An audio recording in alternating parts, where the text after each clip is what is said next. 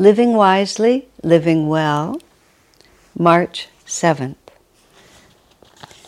Gaze into the sun when it is near the horizon. Its rays then will not harm your eyes. God, through the sun, sends out rays of power, endurance, and wisdom. In India, certain yogis practice gazing into the sun and claim they receive therefrom wise insight and inspiration. We're touching into some very interesting implications about the interconnectedness of God's creation and the metaphysical power of many things that we perceive in the world that are not actually connected to our human life, but in fact in subtle ways are far more connected than we may know. Swamiji made the interesting statement once that, more than once, that everything in the material world is a symbol of the divine world. And that was a little hard for me to kind of think about for a little while because, at least in my mind, in some strange way, even though I know the spiritual world is infinite, the material world looks bigger to me. Partly it's because I shut my eyes to meditate and look at the spiritual eye because I'm not able to exit my body and go into the infinite. So I feel like I'm shutting off much of reality and I'm coming into what somehow feels to me like a smaller world. I mean, I can philosophically know that's not true, and on occasion I can have experiences where I know this is not true. But I can't hold any of those experiences sufficiently, so when I open my eyes, the world around me looks bigger. So the idea that actually everything in this world, including the stars, the planets, the earth itself, are nothing but symbols of an even greater reality. I have to start by just kind of doing a torque inside my brain. In the Bhagavad Gita, there is an all-purpose verse which applies to a great many things. It says, "What is day to the worldly man is night to the yogi, and what is night to the worldly man is day to the yogi." And there's countless ways that you can say that, even as simple as, while the worldly man is sleeping, the yogi is staying awake at night and meditating. However you want to say it. But it also means that a great many, I dare say all, of our cherished beliefs are simply misconceptions. That we're looking at everything from the wrong end of the telescope. We're the most confined, limited, squinched, small aspects of ourselves right now, and we think we're so big and important, when in fact, when we bust out of all these wrong understandings, that's when we really find out who we are. So the sun, talking symbolically, is a physical symbol of the spiritual eye. It's not the spiritual eye, is the chakra between the eyebrows, and it's this brilliant light, which often appears as a gold ring with a dark blue field and a white star in the center. You'll see it depicted artistically in many different places. And when the way Master teaches us to meditate, and many ways of meditating, have you concentrated the spiritual eye? You're not concentrating back inside your forehead. You're actually gazing out into the infinite with closed eyes, and at the point where the two physical eyes would naturally conjoin when you're looking in a relaxed way, this great light appears. And we expand into that light, ultimately merging into that light. Well, you would naturally think that the spiritual eye represents the sun, but the yogis say that the sun represents the spiritual eye. So we try to go into the spirit, because the sun, as huge and big as it is still a material object. It's just big compared to us being human beings. It's not big compared to any absolute standard of bigness. It just is what it is.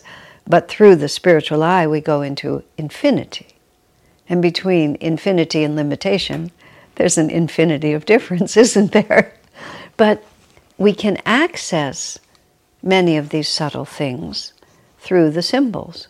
We can learn about the love of Divine Mother by the experience we have with our human mothers. We can learn how to be the love of Divine Mother by the expression of human love, whether literally to our own children or the selfless, self-sacrificing beauty of motherly love. And we think that motherly love is an end in itself, but what it is there to show us is the potential of love to give us just a hint of how God loves us. So all of these are fascinating in their realities. So now Swami talks to us about what is an ancient practice in the practice of yoga, which is that sometimes we can access these more subtle realities through the material world, through our material body, through our material experiences. Paramhansa Yogananda himself created something he calls the energization exercises.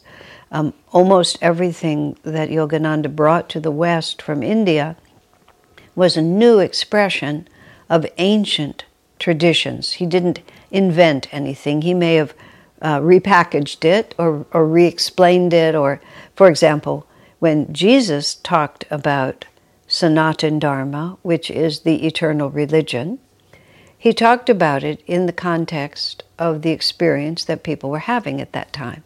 He talked about sheaves of wheat. He talks about fields ripe to the harvest. He talked about grapes, and he talked about wineskins. He talked about flocks of sheep, and what do you do if one of your sheep falls into a ditch on the Sabbath? And that was a question when he was criticized by the Orthodox priests for healing someone on the Sabbath. He says back, if one of your sheep falls into a ditch on the Sabbath, won't you rescue it? So I hear that now and I think, I don't have any sheep. I really don't know what I would do if he fell into a ditch. I wouldn't necessarily know even how to go in and get him out. Why would I be anywhere near the ditch when my sheep fell into it? I mean, it means nothing to me. Don't put new wine into old wineskins. Wine comes in bottles, as far as I know. The wineskins really don't enter into it, new or old. It's just right there. But he wasn't trying to be obscure. He wasn't trying to make it hard for people. He was doing just the opposite. He was talking to them in terms of exactly what was in their hands and what they knew. So when Master came to this country, he talked about movies, and he talked about radio, and he talked about airplanes, he talked about telegraph. And the movies at that time, now all this is past, but the movies, there would be a projection booth, there would be a movie projector, there would be a strip of celluloid film, which would be on a big roll, and through the projector would come this bright light.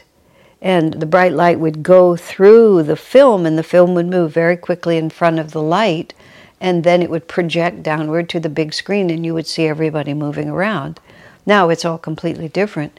But Master often talked about, when you're sitting in the movie theater watching the show, he said, look backwards and you'll see that there's this beam of light which is beaming the show down. It was a perfect analogy of the divine light coming down and giving us the impression that this world is really happening.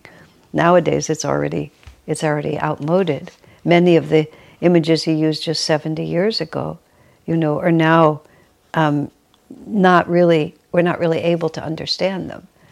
But other of the ancient teachings, for example, the rays of the sun and the symbology of the sun as the powerful, all-healing, all-nourishing power of God, it's self-evident. Without the sun, we couldn't eat, we couldn't live, we couldn't see. I mean, in every way, we are completely dependent on the sun. The sun also represents the father, the masculine expression. Elsewhere, perhaps in this book, I'm not sure, they talk about also concentrating on the moon. And the moon will give us the feminine. And I'm not talking male and female. I mean, I'm not talking men and women. I'm talking the fundamental duality of creation, in which there is always masculine and feminine, yin and yang, which is the neutral way to say it, yin and yang, balancing together. And the sun is the wisdom aspect of God. The moon is the feeling aspect of God. So we want wisdom in our own nature, and the sun itself, when we tune into it, because it's such a magnificent, it becomes more than a symbol. It becomes actually a channel for that divine energy to come into us. So when we say everything in this world is a symbol, we also simultaneously mean everything in this world is a channel for the divine reality that it represents. So the sun represents the wisdom aspect of the divine. And wisdom is one of the 8 manifestations of God. And wisdom is one of the powerful needs of human life. I mean, what causes us so much grief is when we act unwisely. So we want to act wisely. And wisdom is more than just practical common sense. Wisdom is the revelation of a truth, transcendent truth. So it's very hard to break through to that kind of revelation. Thus, the ancient yogis and modern yogis recommend to us that we literally take the power of the sun into ourselves through our concentration on it with our eyes, because it's also, you see, it's rays of light. And light itself is also one of the 8 manifestations of the divine. It's in the book of Genesis, the Lord said, "Let there be light," and there was light. The very beginning of creation was light.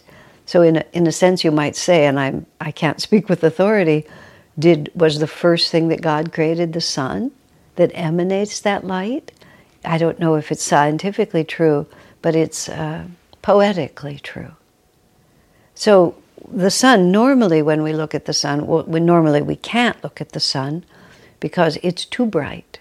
It's too much for us. We can't just stare right at us. It literally would burn the retina, and we can't do it. It's foolish. But when the sun is just at the horizon line, just shifting, whether it's setting or rising, there is a gentleness to the way it comes forward. And you can stare right into it. And the more you stare right into it, the more your entire field of vision gets taken over with those rays of light. And it's a living reality. It's not passive. It's not, it's just not passive. It actually, just as Swami's saying, it actually has a consciousness. And that consciousness penetrates us, especially when we enter into it with reverence and receptivity. And I have only done this practice occasionally. I've not done it systematically. But my friends who have practiced it systematically have testified that they genuinely find a transformation gradually taking place in their own consciousness, because they're tuning in to a true divine power. Now, this brings us also to ideas like astrology, which is how much are these planets also actually emanating forces that are really defining and directing our lives. It's all fascinating. We're not talking about the astrological influence of the sun except indirectly, because the sun does represent the wisdom aspect of reality and the spiritual eye within us. So it's a beautiful practice to consider if you habitually live in a place where you can do it every day, or if occasionally you find yourself in a place where you can do it dynamically.